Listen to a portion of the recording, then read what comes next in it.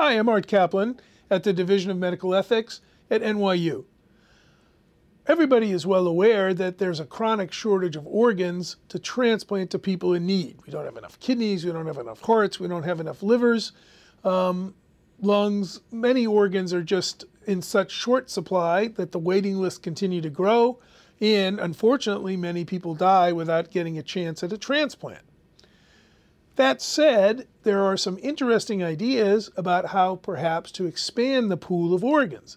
And one recent idea is, even if someone has hepatitis C, maybe we could give that organ to an individual knowing that we're likely to transmit the hepatitis, but also knowing that we have medicine that seems to be able to cure hepatitis. There are now powerful new drugs, antivirals, that seem to basically, as far as we can tell, cure hepatitis in people.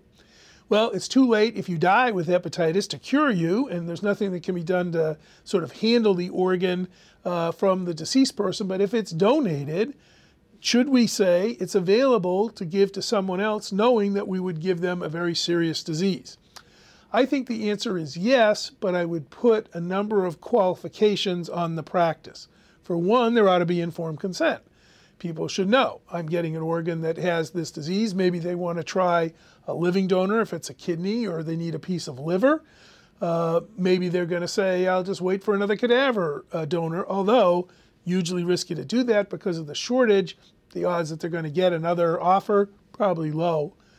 I think it's also the case that we have to study this. Look, we know that drugs do cure hepatitis. We've got the wonders of that, but we don't know when you get a transplant in someone who has to then take immunosuppressive medicines, which knock the immune system down, are those medicines going to do the same thing they do in a healthy person who has hepatitis? People who need transplants also have other healthcare problems frequently. They're weaker, they may be older. Are the drugs that we now have for hepatitis C going to work well in them? That's experimental, and that's how I think we ought to treat this kind of an idea. Then obviously we're creating financial toxicity. These drugs that cure hepatitis are very expensive. Not everybody can get them covered. Medicaid programs in some states say no.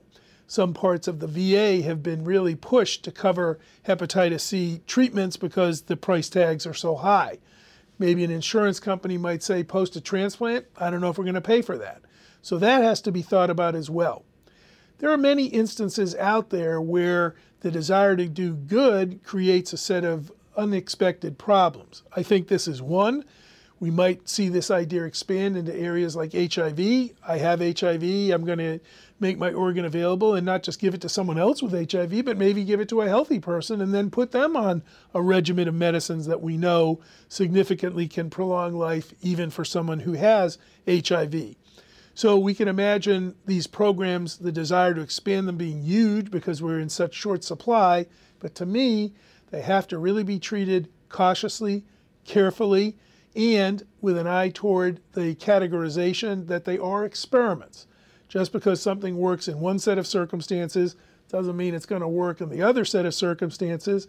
And even though people are desperate and might take anything, not worrying about the long-term consequences, that's part of medicine's job, is to keep in mind what they need to know, what they need to understand, and to make sure that when something novel is initiated, that we fully study it to make sure that the thing we think is doing good actually does. I'm Art Kaplan. I'm at the Division of Medical Ethics at NYU School of Medicine. Thanks for watching.